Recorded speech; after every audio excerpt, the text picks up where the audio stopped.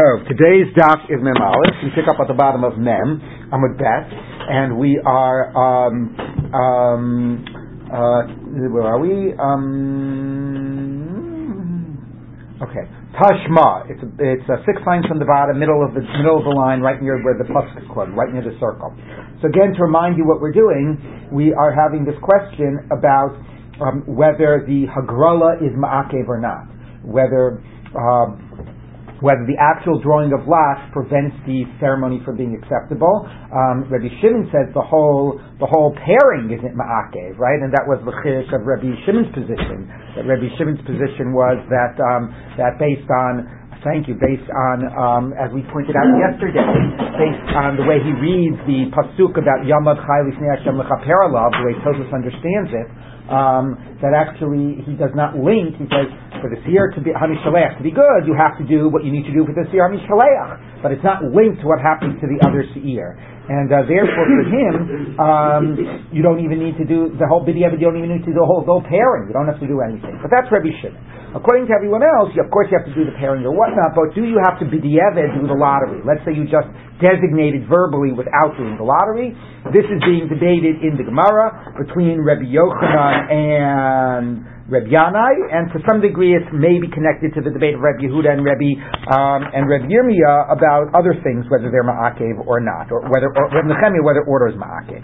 So that's the question, whether the Hagrala is ma'akev. Let's take a look at where this goes. So the Gemara says like this. Tashma, come in here. Hold on just 1 second. Fix something here. Fine. Okay. Oops. Alright. Tashma, come in here. Ve'asau chatat. Hagoral oseu chatat. Ve'ein Hashem oseu chatat. So it should say, what's the pasuk? The pasuk is Asher ala alav hagoral. Let's read the pasuk. That's Yamad Chai. Excuse me. V'ikriva ronasi here Asher ala alav hagoral laHashem ve'asahu chatat. So how do you read V'asau chatat? You could read V'asau chatat maybe means and then you shecht it as chatas.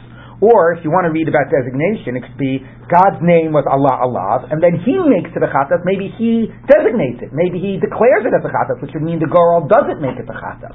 The Braita here is learning Ve'asahu means Asher alav hagoral laHashem Ve'asahu, and the goral had made it into a chatas. And that's how it's reading the pasuk. Not that Aaron will Ve'asahu chatat, but the goral, Asher alav hagoral laHashem Ve'asahu, and the goral had made it into a chatat.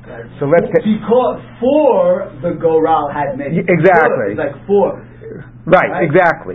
For the goral had already made it a chatat. Right, or the goral which the goral had fallen upon it and had made it into a chatat. Okay, ve'atzahu chatat. So that's the way it's reading. Hagoral osehu chatat. Ve'ein Hashem osehu chatat. So the goral makes it a chatat and not the name. Now the name could mean it says LaHashem chatat, so the name of Hashem, but it also means not the designation. No verbal designation makes it into a chatat. It is just the goral itself that makes it. Yes, but there's no verbal designation. It's the act of the lot having fallen on it. It doesn't say verbal. Shame. Where it means, well, let's take a look. Let's take a look as it continues, okay? Sheyachol ve'lo dinhu. I could have made a kal v'chomer that this should work, that the designating of it without the goral should work. What's in a place where the lots are not significant? Normally, as we're going to see, where would it anyway be a relevant scenario of drawing lots on an animal? So the best, you could say, well, you make two animals as a korban and you haven't said which is which. But that's like, what? That's bizarre. So, but there is a case where that happens, which is birds. When you take the whole Maseches Kinim is about taking two birds, and Torah often has a person, particularly like at the end of a Tara process, a Yoledif, a Zava, Mitzvah, etc., you take two birds, and one is an Ola and one is a Chatas. And we're going to see in a minute that actually, and this is a very strange halacha by these, you don't have to designate them at the beginning. You can take them as a pair, and the designation can come later. And that designation, and we'll see when that occurs, comes through verbal designation. Okay, so that's going to be compared to this case, which is through the drawing of lots. So let's read this. Yes. Where you sanctify, but that also is already Kodesh Merechem. You might do an additional, sanctification. Well, the goral, you have to use that one because the goral fell on it. You can't Kaddish the other one. Right, but the Kiddush Hashem, but it's a Bechor even without the Kiddush Hashem. So something It is the one. This is the one Hashem because the Goral fell on it. Right. Well, we're contrasting it to a case, where verbal designation is required and makes it a chatas, and a lottery does not. If you did not designate, it's still a bechor. Correct. It's a mitzvah to also sanctify it, but it's kadosh even without a verbal designation. When the goral doesn't work, like by the case of the two birds, nevertheless the designation works. So here you see shem means like the verbal designation. Mokum Shekidesh Hagoro, where the girl does work, like by the goats. How much more so should a verbal designation work? That's even better. You directly, verbally say this is a chatas. No, the Goro had made it into a chatas. Hagoro osa chatas. Ain't Hashem osa chatas. Only the Goro, not the name. Now that is pretty clear, because if you say the Goro is not ma'akev, how else are you going to determine which is the chatas and which is the Seir Lashem and which is the Seir Lazazel? The only way you would do it is through a verbal designation. And this Bright is saying, sorry, bud, verbal designation won't work. You've got to do it through the drawing of lots. So if that's true, clearly you need to draw lots. You don't have another way of designating. So let's take a look. Now, of course, we had discussed before, maybe this depends on Reb Yehuda, Reb Nechemia. Maybe this is, maybe only Reb Nechemia, who normally says things are ma'akev, would be this position. But now we're going to prove that it's even Reb Yehuda. Stam Sifra money. Now this is a Sifra. This is a Torah Kohanim, the Tanaitic commentary, halachic commentary on Vayikra. And that is Stam, it's not named. So the anonymous voice in the Sifra, the Gemara says, is Mani is Reb Yehuda. We know by tradition that is Reb Yehuda. He is the author of the Sifra. He's the anonymous voice. So this is a Reb Yehuda position. The Katani, Hagorel Osachatas, Vein Hashem Osachatas. Only the drawing of lot, not the verbal designation. Alma Hagrala Ma'akva. You see the drawing of lot is Ma'akev. Because that is the only way. If you can't designate it, that won't work. The only way you can do it is by drawing lots. You have no other choice but to draw the lots. This is an absolute contradiction to the one who says that the drawing of lots is not ma'akev, and that's how the Gemara ends. So the end of the Gemara, although we had braitas before going both ways, because of this, the Gemara ends conclusively that even the most extreme position, right? Even there were questions whether is the debate in Reb Yehuda, is the debate in Reb Nechemia. But here the Gemara concludes that whether Reb Yehuda, whether Reb Nechemia, everybody would agree that the drawing of lots is ma'akev. Okay, and therefore, that position wins out. However, even though as we pointed out, it's not an avoda, right? You can do it with a the Kohen Gadol. Kohen Gadol doesn't have to be the skan, could be the left hand. So again, it's pretty interesting. Something that's ma'akev that's not designated as an avoda.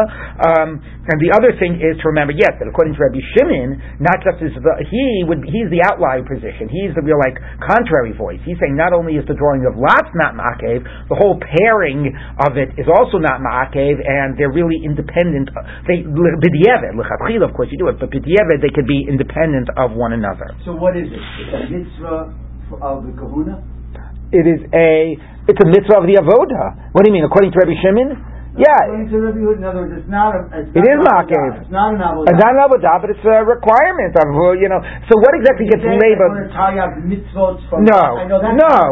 It's one of the pratim of how you do the avodas Yom Kippurim, but not every detail is. Now that raises the question: what is the significance of labeling something an avodah? Exactly. One significance of it is labeling it is whether it requires a kohen, or on Yom Kippur whether it requires a kohen gadol, whether it needs to be done biyamin.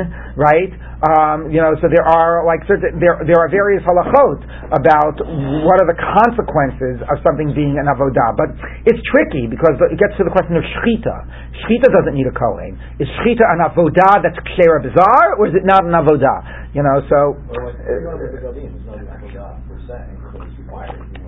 That's a good example. And if you don't have the abigadim then the avodah is psula. So washing the yadayim raglayim, if you don't do it, the avodah is psula, but it's not an avodah per se. But exactly what gets designated as an avodah is tricky. Is it like a backwards designation? If we find out that you need a kohen and you need yamin, then we're going to call it an avodah. Or is it some other thing like is it? Right. So it's right. So something along those lines. All right. Anyway, it's a larger conversation. But okay, so let's take a look. Amar Rav Chisda. Now we're going to take a look at this issue about where verbal designation works, but drawing lots does not work. So we'll look at the issue about verbal designation. Amar Rav Chisda. 4 lines from the top.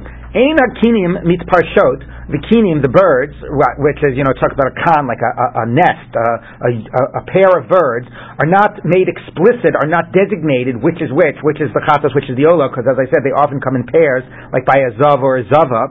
So, ella obelikichas ba'alim, either at the moment where they're purchased, if he's going to purchase a pair of birds to use for his korban, he can say at that moment, this is an ola, this is a chatas.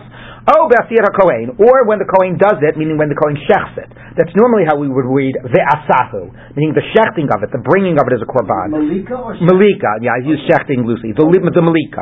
But if he purchases it, and this is a fascinating idea. This guy has to bring a korban, or this woman. She purchases these 2 birds, and she's going to bring it in a week from now. A day before she goes to the Beis HaMikdash, she says, the gray one is a chatas, the white one is an ola. It's like, doesn't matter. They were bought without designation. You cannot not designate it.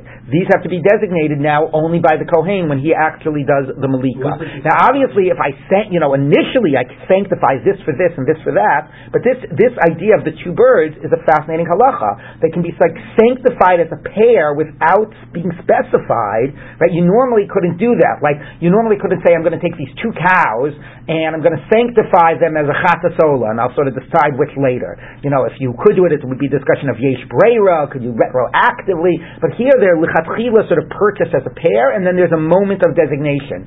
So then we can, that could be at specific moments you're entitled to do that designation, and it works, and at other moments not. What were you saying, Michael? No, I'm sorry. What do you mean by the chat ba'alim is when they purchase it at the time? But that's the same. I can designate a korban when I purchased it too. So yes, that part's not the chiddush. That's not the chiddush. The chiddush is if you didn't do it at the time of purchase, it has to be b'asiyat HaKohen. That is correct. Okay. Amar Rav Shimi bar Ashi, my time with Rav Chisda. What's the reasoning of Rav Chisda? Tichsiv, the verse says, V'lakcha. Okay, so Rashi has the pasuk, and V'asa. There are 2 psukim which relate to the one being a chatas and one being an ola. So if you look at Rashi, about 6 lines down in the narrow lines, V'lakcha V'asa, B'yoledis ksiv, V'lakcha shtei tarim o shnei b'nei yonah. So she shall take. So when she purchases either the 2 turtle doves or the 2 pigeons, echad le'ola ve'echad lechatat. It says she takes them, one to be an ola, one to be a chatas. So when she takes them at the moment of purchase, then they can be designated, one is a chatas, one is a ola. V'chein b'mitzora. V'gabei zav, now by the zav, when he brings his 2 birds, it says, ve'asa hakohen echad chatas echad ola. The kohen will make one chatas, which suggests that until that moment, it has not yet been determined which is the chatas, which is the ola. So those are the 2 moments that are significant. By the way, I just came back from Israel, and I was my brother-in-law is a tour guide, so we didn't really go on a tour. But when it had snowed, we went on like a mini little hike up a mountain or whatever. And it showed me they had one of the, like near where they live in the yeshuv, one of the oldest wine presses, olive presses that had been found. Anyway, but there was also like this. I forget what they call it, but like this dove coot. You see this in a lot of these excavations. Dove coat. Right. But it's like this thing in the ground, and it's got like all of these little holes in it, like all these little like. Yeah, exactly. So anyway, so he was pointing out to me that I said, so what is it? Why what was the big deal with pigeons and doves? Why were they so used? He said it required very little upkeep. You didn't really have to do much to feed them, and they could be, and they were a very ready source of meat, and they could be, they were inexpensive, and you use them regularly for korbanot. So it's interesting, when we think about that often the korban ani, or some of these korbanot, like when you have things that have a very, have sort of, different levels, and you have the birds, or you often have the birds here by the Tahara process. I mean, just to, connect that to the prevalence of how much pigeons and birds and whatever were just a ready source of like for these korbanot. Yeah, no, not just korbanot, but the point is, if this was so the point is, it was a very prevalent and ready source of meat, so it was also the way to bring a live korban in an inexpensive way, So yeah. And your letters are being these are the korban for the Tahara process. They're put together. Well, yeah, I mean, the question is, a lot of these korbanot of the birds of chatas and ola are for the end of a Tahara process, right? Okay, so let's take a look. Siya. Meisvei says, I'm going to ask you, V'asau chatat. What? Not in between. Yeah, only at those two moments. V'asau chatat. So now it's going to now this is obviously why we quoted it, because it's going to bring in the bright that we just quoted by the goats. Hagoro osechatas ve'nashem osechatas. Only the lots determine which is the chatas, not the designation. Sheyachol ve'lodinu. I could have made a kavachomer. Where the lots don't do anything, like in the case of the birds, the designation does something. Where the lots does something, like by the goats. How much more so should verbal designation work? The goral makes it into the chatas, not the designation. That was the right that we quoted. But now the Gemara is going to say, we're not comparing like to like, because the moment of the hagrala is not the moment of the purchase, and it's not the moment of the bringing of the korban, of the shechita. So how can you make a comparison? What works at that moment to the case of the birds, if at the birds that's not a significant moment? So that's the Gemara's question. Okay, so the Gemara says the hahacha in this case of the goats. The lav shas lekicha, the lav shas asiyahi. It's not the time of purchase. It's not the time of being made, meaning the actual shechita. Viktani to kava, and it's saying that the goro makes it into a chatas, and it's contrasting it to the case of the birds. It's assumed to be the contrast where the verbal designation doesn't. But the verbal designation doesn't work at this time by the birds. So what's the comparison? So Amar Rava, so Rava says hachi kama. This is how you have to read it. Yeah. What's in the case by birds? That the lots do not designate. And even if you would try to do the lots at the time of purchase or at the time of Malika, it wouldn't work. So the lots don't work at any stage by the birds. Nevertheless, a verbal designation works. So that by birds, lots don't work at any stage, but a verbal designation does at least work at 2 points. Okay, so that's an example where lots never work, but a verbal designation works at those 2 points. That's by the birds. So makom shakidesh hagora, where the goral does work, in the case of the goats, where the goral does work, true, not at the time of purchase or the time of shechita, but goral works at least at some point. So if that's true, verbal designation should at least work either at the time of purchase or at the time of shechita. Which means what it's saying is like this. Do I have any working markers or not? I don't know if this is good. I hope this will make it a little bit easier. But basically, if you look at the case of the birds, look, that works. Okay, so here's Leticha, and here's Asiya, right? And here's all the time in between. So in this case, right, Hagrola doesn't work at any point. Right? That doesn't work at any stage, but at least at these 2 points, Kriyas Hashem works. So in the case, therefore, it's saying, so that's what you get by birds. So here, Hagrola doesn't work at all, but at least Kriyas Hashem works at 2 points. So by the case of the goats, right? So here, it is true that so here, Hagrola at least works at this point. So the argument is, here, Hagrola doesn't work at all, but verbal designation does work at these 2 points. Right. So by the goats, where Hagrola works at some stage, then why don't we say that verbal designation can work at the places where they work with the birds? Not verbal designation here, but verbal designation at the time of purchase or at the time of shechita. How come verbal designation won't work there if it works in the case of the birds?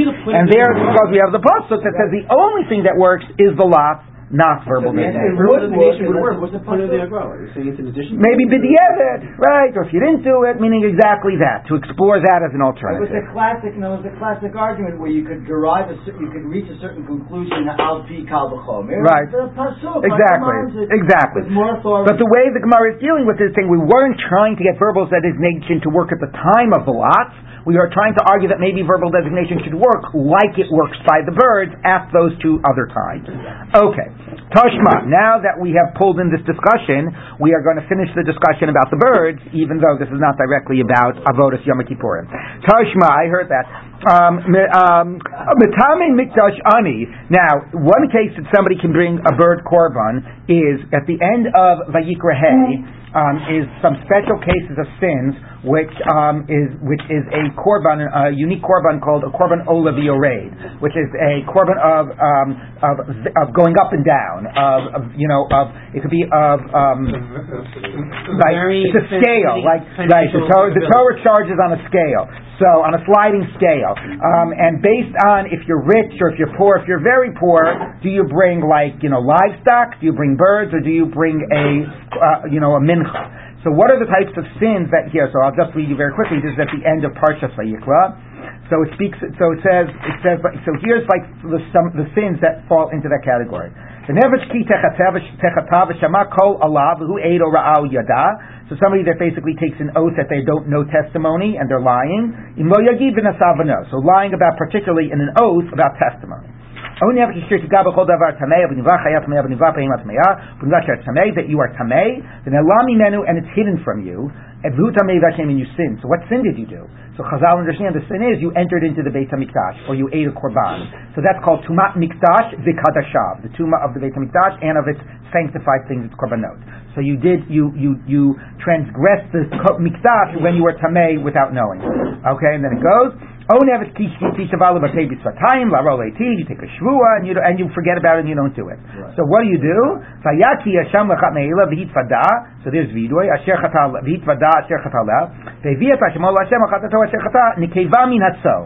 you bring a sheep, a female sheep.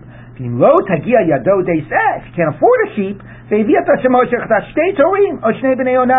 pigeons or two turtle doves. So that's our case. And then the final case is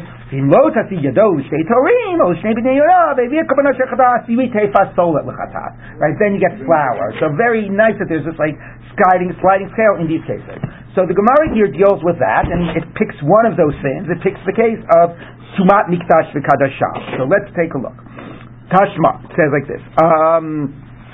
Tashma, Mitami Mikdash, somebody that was Tamei when they entered into the Mikdash. It's, by the way, in the context of Yom Kippur, interesting to think about how it frames it. It's not Tamei Shenichnas La Mikdash, but Mitamei Mikdash. You were Mitamei the Mikdash. Now, obviously, you don't take them Beis HaMikdash and put it into a mikvah, okay? But that sense of the Tumat HaMikdash is a very major theme of Yom Kippur, of what the Kohen Gadol is doing, is cleansing it from the Tumat. So Mitamei Mikdash Ani. Now this person was poor, and that means would have brought a bird sacrifice. And that when he did the sin, v'ifrish ma'ot l'kino, and he set aside some money for his pair of birds. The hashir, and then he became rich. Now the halacha is that if your fortunes change, you go by what you are when you bring the korban. Well, it might depend, but at least that's the case here. Amar. So now he's rich. Now he's obligated in the sheep, not in the birds. But he has this pile of money. And then he says, Elu chatato, velu ato. He splits the pile in half, and he says, this half of the pile will be for a chatas, and this half of the pile will be for an ola. And now his status has changed, and he's in the sheep category. So what's the halacha? So mosifu maybe chovato midmei chatato. The pile that he says for the chatas, that can still be used for the sheep chatas. So that half of the pile, add on it the extra money that you need to get to the price of a sheep, which is obviously significantly more than the price of a bird, and use that money with extra money to buy your sheep chatas. The half of the pile that he said would be an ola, you can't use that money for your chatas. You said it's an ola, and you're not obligated in an ola when you're bringing a sheep. A sheep is only one. It's only the birds that are two. Okay, we'll talk about later what you do with it. You basically have that money go to an ola bird that's a nedava. Okay, so that's what it says. Okay, that's a pretty straightforward brayta, but let's take a look at the Gemara. So the Gemara says, 1 minute, says the Gemara. In this case, where were we? The lav shasakicha v'lav shasasiya. 1 minute, lav shasakicha v'lav shasasiya. When you're splitting the pile in half, it's not the time of purchase. You didn't purchase the birds then, okay? What would it even work by money? Would you say when you designate the money? Would it be only when you purchase the birds? But nevertheless, it's some midpoint. You first set aside the money and then you split it. So it's not the time of lakicha, v'lo shasasiya, not the time of actual bringing of the korban. The Ketani Tekava. And it sounds like your designation determines which half is a chatas, which half is an ola. So the fascinating thing is that the Gemara could have said that this is before, that before you actually, when you're dealing with money, the story is different. Before you actually deal with the birds themselves, but the Gemara doesn't say that. It assumes that it works sort of by the same system. So Amar Rav Sheshes, or Sheshes said back to Tispera. Wait a minute. Does this Braita make sense anyway? Forget our issue about when can you designate the Chatas and the Ola. The Braita doesn't make sense. Why does the Braita not make sense? The Hamar Rabbi Eliezer, Hamar Rabbi Hoshea, Matame Mikdash Ashir, the Hevi Korbanani. If somebody was rich when they were obligated to bring this korban because they were tamei and they entered into the mikdash, and so they would have brought a sheep, and then instead he brought. Wittingly, unwittingly, doesn't matter, but instead he brought the birds. He did not bring the sheep. And he actually brought that as a korban. B'di'evet does it work. If you bring a korban from a different place on the scale, b'di'evet will it work? Okay, that's the question.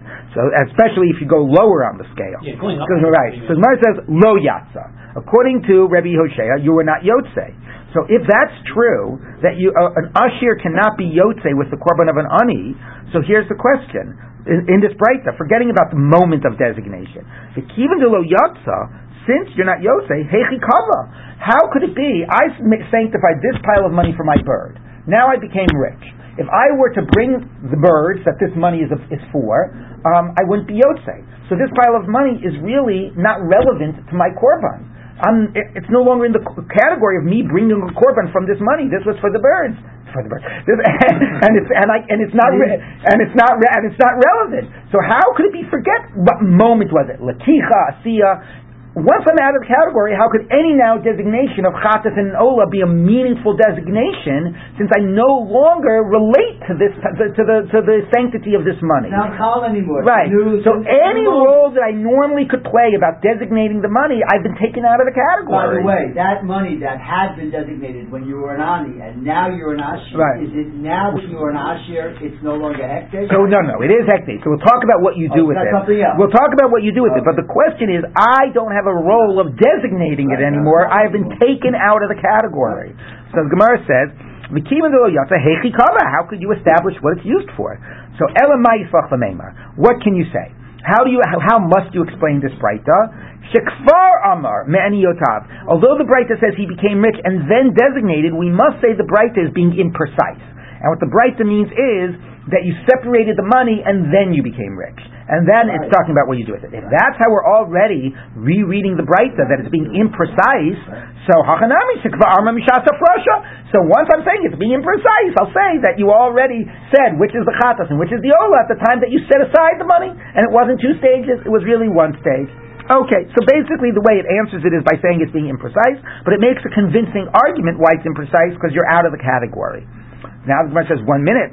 But that's only good if you assume that you are out of the category. Rabbi Chaga, Amar Rabbi Yoshia, but Rabbi Chaga, in the name of Rabbi Yoshia, disagrees with Rabbi Yoshia. Damar Yatza, and he says that a rich person who brought a lesser korban is yotzei. So according to him, you're not out of the category. So we are not forced to say that the Braita is imprecise. And if that's true, it really means like it says it means, that after you set aside the money, you're still considered in the category, because b'di'evet, if you brought this, you'd be yotzei, and now you can establish half for a chatas, half for an ola, and you're doing it not at the time of lakicha, and not at the time of asiyah. So we're back to our question. So the Gemara says, Lo tema v'acher kach amar. So the Gemara says, okay, but I'm going to give more or less the same answer. I'm not forced to say it's imprecise, but nevertheless, here's how I'm going to reread the Braita. Don't have it say that after I set aside the money, then I said. El ema v'acher kach lakach v'amar. What I did was, but it's going to be a significant change of the scenario, because I put aside a pile of money, and here's what it says. It's not like I just said this half of money is for chatas, this half is for an olah. Then I've got a problem. It's not shas l'kicha. What I did is I took this pile of money, right? I went over to my good friend Sam here, and I said, Sam, here, give me 2 birds. And then I said, this bird is a chatas, this bird is an olah. So that's shas l'kicha. So when the Braita said you separated the pile, and afterwards you designated half for chatas, half for an olah, what's being read is, what's the afterwards? When you purchased it, you designated. Of course, there's a little bit of a problem, because what does the Braita say you do with the chatas money? If you add money on it and bring your sheep, but it's now a bird. What am I supposed to do? So let's take a look. So the Gemara says, Lakach? You purchased them? Mosifu maybe chovaso. How do you add money and bring your sheep? Mine. So what would be the only way to explain that in your scenario? The parikle, you'd have to redeem the bird, the bird, transfer the kedusha of the bird onto money, and then use the money. So, but that's not going to work. Although we know that if a korban has a blemish, you can transfer its value to money and then use it to buy another korban. Chazal understand that that's only by livestock. It does not apply to birds. Birds, even if they get a blemish and can't be used, but you can't redeem them. So if you actually already purchased the bird, how are you going to now use that towards your korban? So the Gemara says, Amar Rav Papa. So Papa has a good answer to this. Let's take a look. Kigon shalakach preda achas iola zavan mosifu mevi chovasa. So here's what he says. So first I'll explain it to you and then we'll read it. I've got my pile of money.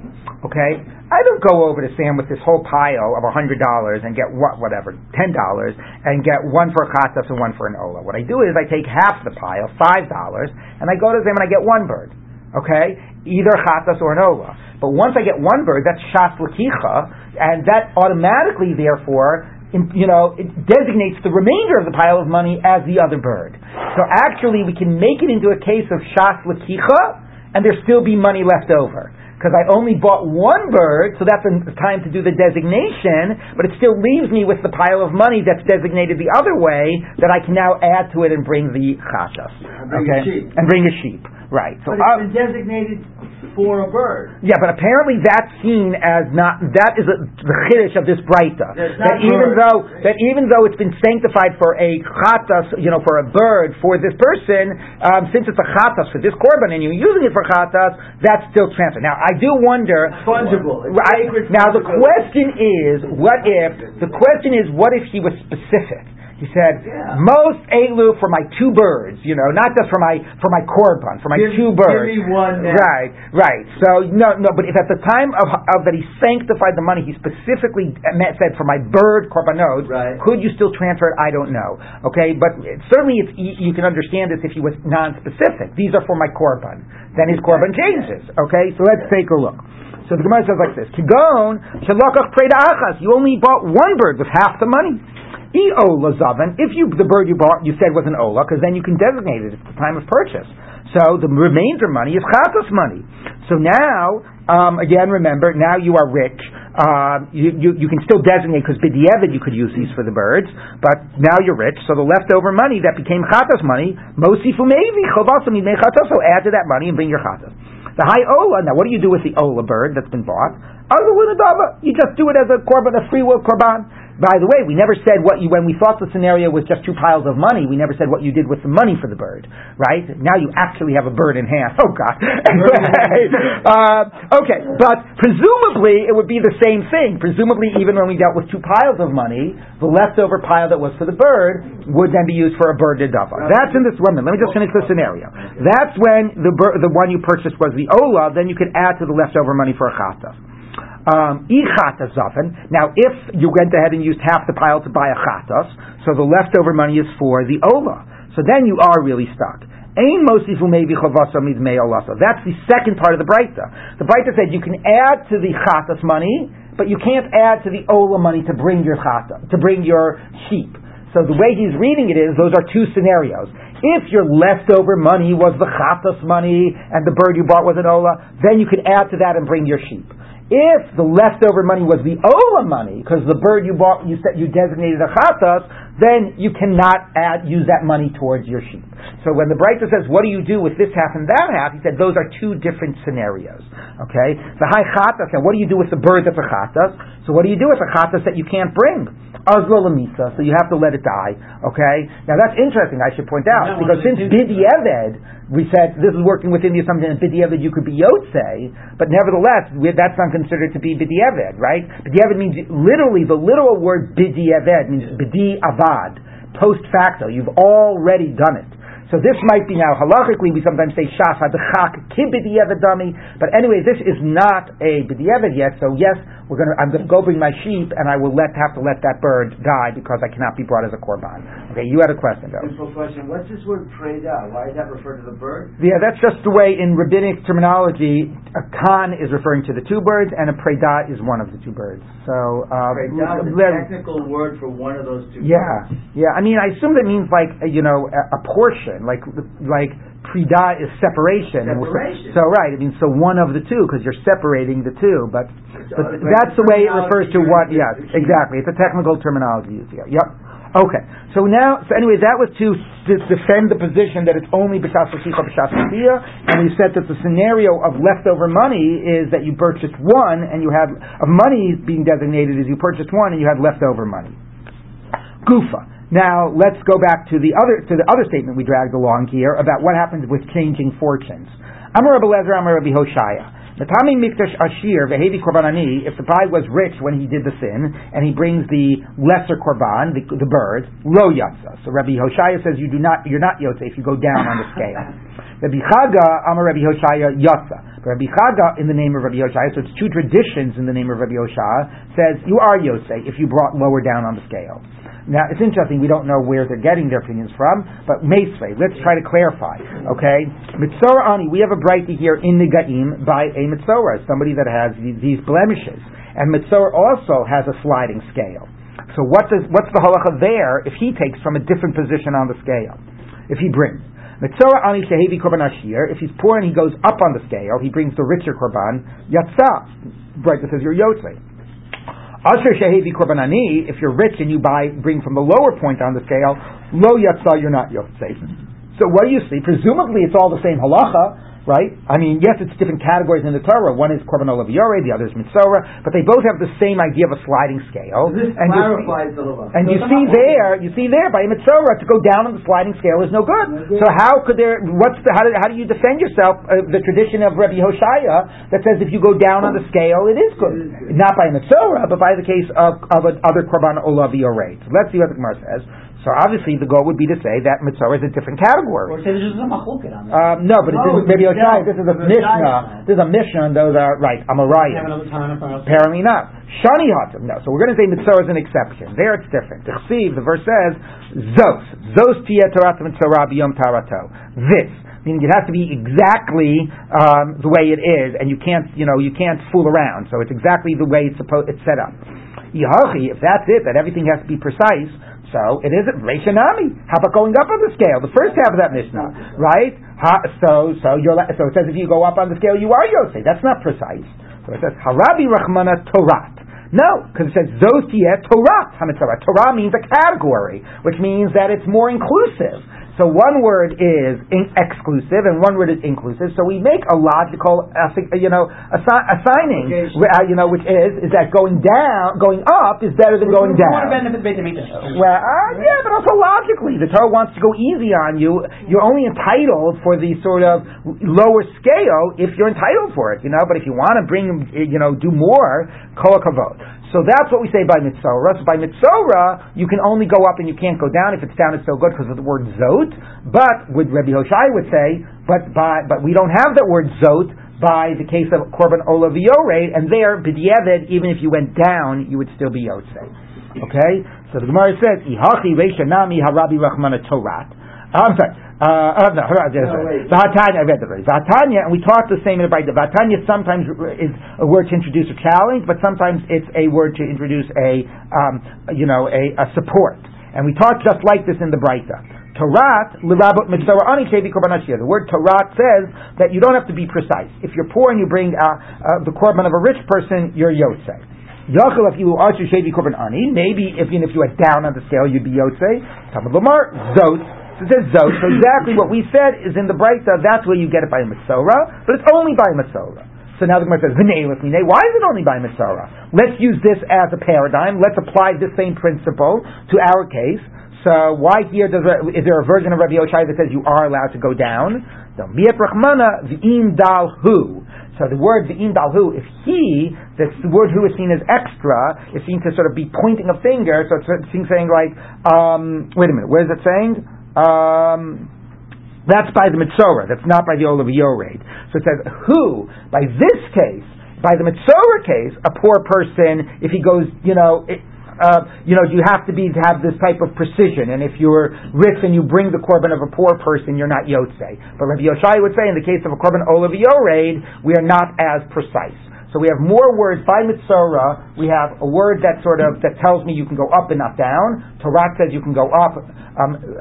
Zot tells me you can't go down. Why don't I apply that to other cases? Because the other word by Mitzorah is im dalhu, which is saying here is where, by this case, this person is where these principles apply. These principles are not meant to apply elsewhere. Isn't that by all cases of korban olav yored, im dalhu, not just by the Mitzorah? Yeah, but we use it by the Mitzorah to tell me don't apply whatever principles you have here.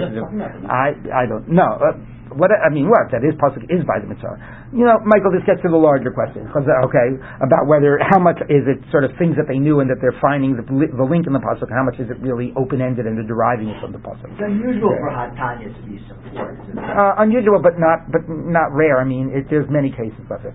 There are many cases of it. Okay, so now we get to go back to the avodah. Let's take a look. Now, Kashar Lashon Shel Zahorit B'Rosh Seir HaMishaleh. So where are we, by the way? In the Beis Hamikdash. Well, we probably have to list the Seder Avodah again, but let's get back to the visuals for a moment. Okay, so here is your okay. Anyway, so here's the Kodesh Kodashim. What? Here's west on the left. Yeah, thanks. I know how it ends. Okay, anyway, alright. So anyway, there's the menorah, here's the shulchan, here's the mizbeach, here's the ulam. Okay, here's your azarah, right? Here's your mizbeach. Now, what have we said? Let's review what's been happening. Okay, step number 1 is you do the par. And that's what said Bein HaUlam V'La Mizbeach. There was a whole discussion of is the space Bein HaUlam V'La Mizbeach in the north or not? Right? Is the whole thing in the south? Is it in the north or not? But let's assume that it's in the north. Okay, let's assume this is the line between north and south. So here he is with the cow in HaUlam V'La Mizbeach. He does his vidui. Okay, that's step number 1. That's par. Okay. How'd they get him to turn his head? Whatever. Now he walks over here, and it says to the north of the Mizbeach is where he's doing the thing with the goats. Okay, here are the 2 goats. Right, here's a lot, Hashem, whatever. Right, here he is now. So that's what he's done. Now he's done the things. He's designated. So that's where we are. We're up to stage number 2, which is the Seirim. Okay, so the last thing we had read was that he drew the lots and that he designated right hand, left hand, the whole thing. Now we're going to do some more. Anyone else was? Well, there's the Sgan, there's the Av Basin, remember, so they were there. And presumably there were a lot of people that were watching the Avodah. And this is shy up to that 3-way machlokes earlier, if you would go like, where's Tzafon? Exactly. Added areas you could add. Like exactly. Could he have done it all here? Could he have done it here? I'm just keeping to the language of the Mishnah. No. By the way, the whole thing, V'kol Adam Lo Yeh Ba'oel Moed, is this area. This is the only area that he has to be alone. Okay? This is the Oel Moed, is the Heichal. Right? That's the Torah, that's the Oel Moed in the Torah. Right. Okay? The same thing as the Ulam. This is the Ulam, which does not have a counterpart in the Torah, and the open air space is the Azarah. Okay. Yes. Whether the altar outside was below the. Yes, I'm following the Mishnah, which I'm just going by the Mishnah. I know the Gemara sort of, that was the whole discussion in the earlier Dapim, but in the Mishnah he was between the Ulam and the Mizbeach and still in the north. So that assumes that the altar was partly in the north. Okay, yes. According to another version, he was in the space beyond. He was here. He wasn't actually here. That was the discussion you had a few days ago. Okay, so let's take a look. Kasher Lashon Shel Zehorit B'Rosh Seir HaMishtaleh. So he put the red string. He tied it to the head of the animal that's to be sent over the cliff. We normally assume it means the horns, but it doesn't say the horns. It just says tied it on the head, so it's tied it around the neck. But we'll get to more of that later. And then he took that goat and put it opposite where the gate from where it would be sent away. Okay, so we'll discuss later where exactly that gate was, but he put that goat went and was taken away, whether he took it or other people then took it, but it was placed now ready to be sent away by the door that it would leave from. So the nishchat, the one that's going to be shechted. Interesting that it calls it lanishcha, it doesn't call it the one that's lahashem, but anyway, that's going to be the next stage, is shechting it, and also ties into what we're doing with it.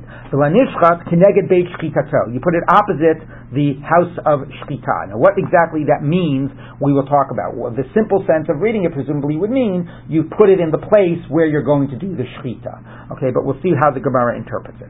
Okay, so that's it. He's got those two animals ready, one ready to be sent away, the other ready to be shechted.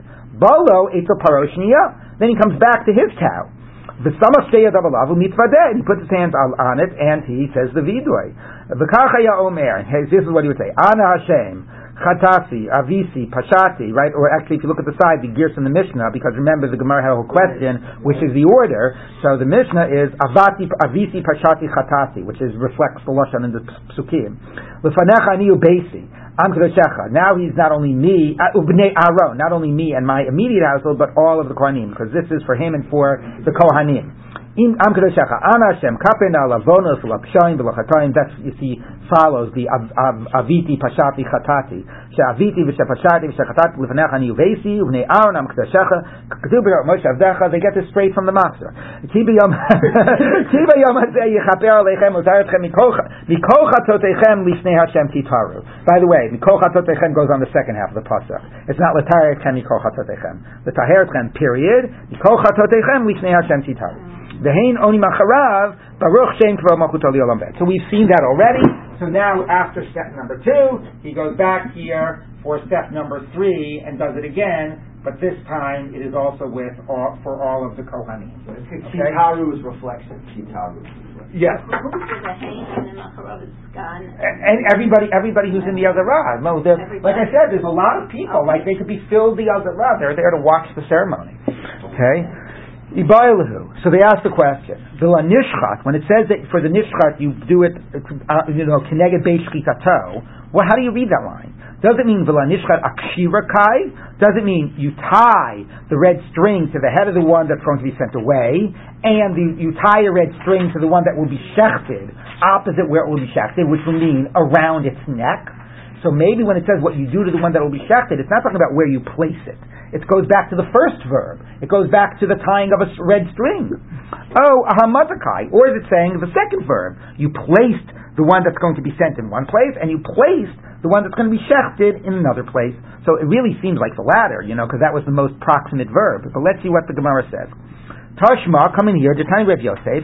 Rav Yosef has a braita. You would tie a red string to the head of the goat that will be sent away. You notice again, by the way, it says head, not horns. Okay. And you stand it opposite where it's going to be sent away from. And the one that will be shechted, where it will be shechted. So from. Now again, that's still the same ambiguity. Do you tie a red string where it will be shechted, or do you place it where it will be shechted? So now, but we're going to learn from the next statement. So the two goats should not be mixed up one to the other. And should not be mixed up with other goats. Now, I have to tell you, I don't begin to understand other goats. What other goats are walking around and unless maybe the concern is that when you're taking the goat out, and you're racing it off the cliff, let's say a herd of goats comes by and it gets mixed up, so that could be a scenario. Okay? So the Gemara says like this: if it's saying that you tie a red string around its neck where it will be shechted from, okay, so shapir, now I understand that the red strings separate them from one another. Now the way they would separate from one another would presumably be because the red string on the goat sent away would be between its horns, and the red string on the one to be shechted. Same thing. That's like, let's use a color for milk inflation. This is the same color. No, it's very easy. You just designate M for milchiks and M for meat. So there you go. So anyway, okay. So, all right. So anyway, if they both have red strings, and the red strings are in different places, the one for the goat to be sent off the cliff would be between the horns, and the one for the goat to be shechted would be on its neck, then they're separate from one another, and they're separate from other animals. So they both have strings. Shapir, now we get it. But if only the one has the red string, and when it talks about the one you're going to shecht, it's not a string, it's just talking about where you stand it, where you place it. So I don't get it. If I get how it won't get mixed up with the other goat, because the other one has a string and this doesn't, but the high kater bay, the high low kater bay, the one that's going off the cliff has a string tied on it and this does not, but this could still get mixed up with others. So how do you say that we have now prevented them from getting mixed up with others? You haven't prevented this one, you've just placed it somewhere. So it must be when it says that the one will be shechted, you do it where it will be shechted. It doesn't mean you place it at the place it will be shechted. It means you put a string around its neck from where it will be shechted. Shma mina, and the Gemara actually concludes this way. So whoever heard of this? Right? Did you know this? You've been saying the avoda your entire lives. All of a sudden we find out that there's also a red string around the one you're going to shecht, around its neck. And that seems to be how the Gemara concludes. But it is interesting that does not seem to be reflected. I don't know about all the various piyutim for the avoda, but does not seem to be reflected, in the Machzor and the later literature. And by the way, the Breita is not hard to understand. The only one, like I said before, that you have to keep, that you have to make clear doesn't get mixed up with others is the one you're sending away. Because then it actually might encounter some other goats on its trip to the cliff. The one that's here in the Azara is not going to encounter any other goats. So you don't really need to keep that one separate from others. But this is the way the Gemara is reading the Breita, that there was a red string on the horns of the one to be sent over, and a red string around the neck of the one that was going to be shechted. Okay, now let's move on to Amar Rabbi Yitzchak, so we're going to still be dealing with the string. Stay with Shonos Shamati. I heard about two strings. Achas shel para, one of the paraduma, because the Torah says by the paraduma, when you're burning the para, it says you throw into it 8 erez ve'ezov, right, a piece of cedar and a hyssop, ushni tolat, and a red string. So that's another red string. Okay, the red string, by the way, of the goat being sent off is nowhere in the Torah, right? I mean, for us it's like this whole very big symbolism, but that's, not in the Torah. Okay, anyway. Shni tolat, I thought was to deepen the red color along with the ezov. No, it's understood to be a separate red string. Okay? Yep. But I thought there for the purposes of deepening. I don't know what the purpose is. It's one of the things you throw into the fire. Okay. So let's take a look. Okay. Achas shapar v'achas shel shir mishrech. Achas tzricha shir. One has a minimum size. V'achas eina tzricha shir, and the other does not have a minimum size. V'lo yadana. Now, of course, if you got to get it around the horns, by practically it has a minimum size. But other than what you practically need, there's no specific quantifiable demand. So, v'lo yadana ha'minayu, I don't know which is which. Amar of Yosef, nechli anan, let's us figure it out. Let's take a look ourselves.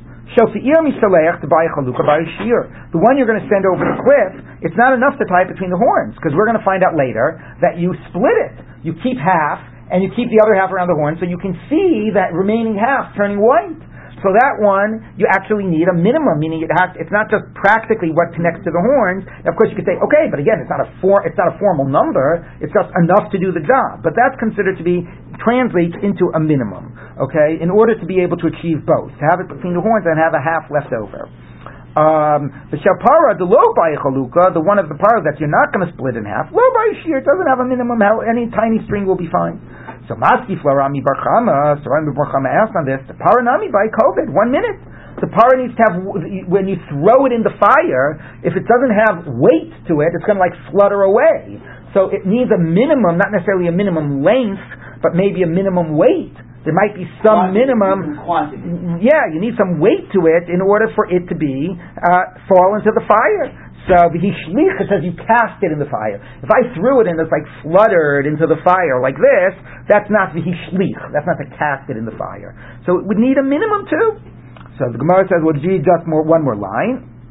Amalei Rava kovet tanahi. Okay, the idea of whether you need weight for the string, whether the string has to fall or can it flutter by the paraduma, we're going to see later tomorrow is a debate of Tanaim. So, according to the Tana that says it doesn't have to have weight, a lot of weight, it can flutter in, according to that approach, we would understand that the paraduma does not have a minimum size or minimum weight. The tiniest amount, let it flutter in, that's fine. But the goat does have a minimum, at least in length, because you need amount between the horns, and you need another amount to preserve. What we're going to see tomorrow is a whole range of different opinions about which one has a minimum and other red strings and how they fit into this question about minimum size or minimum weight.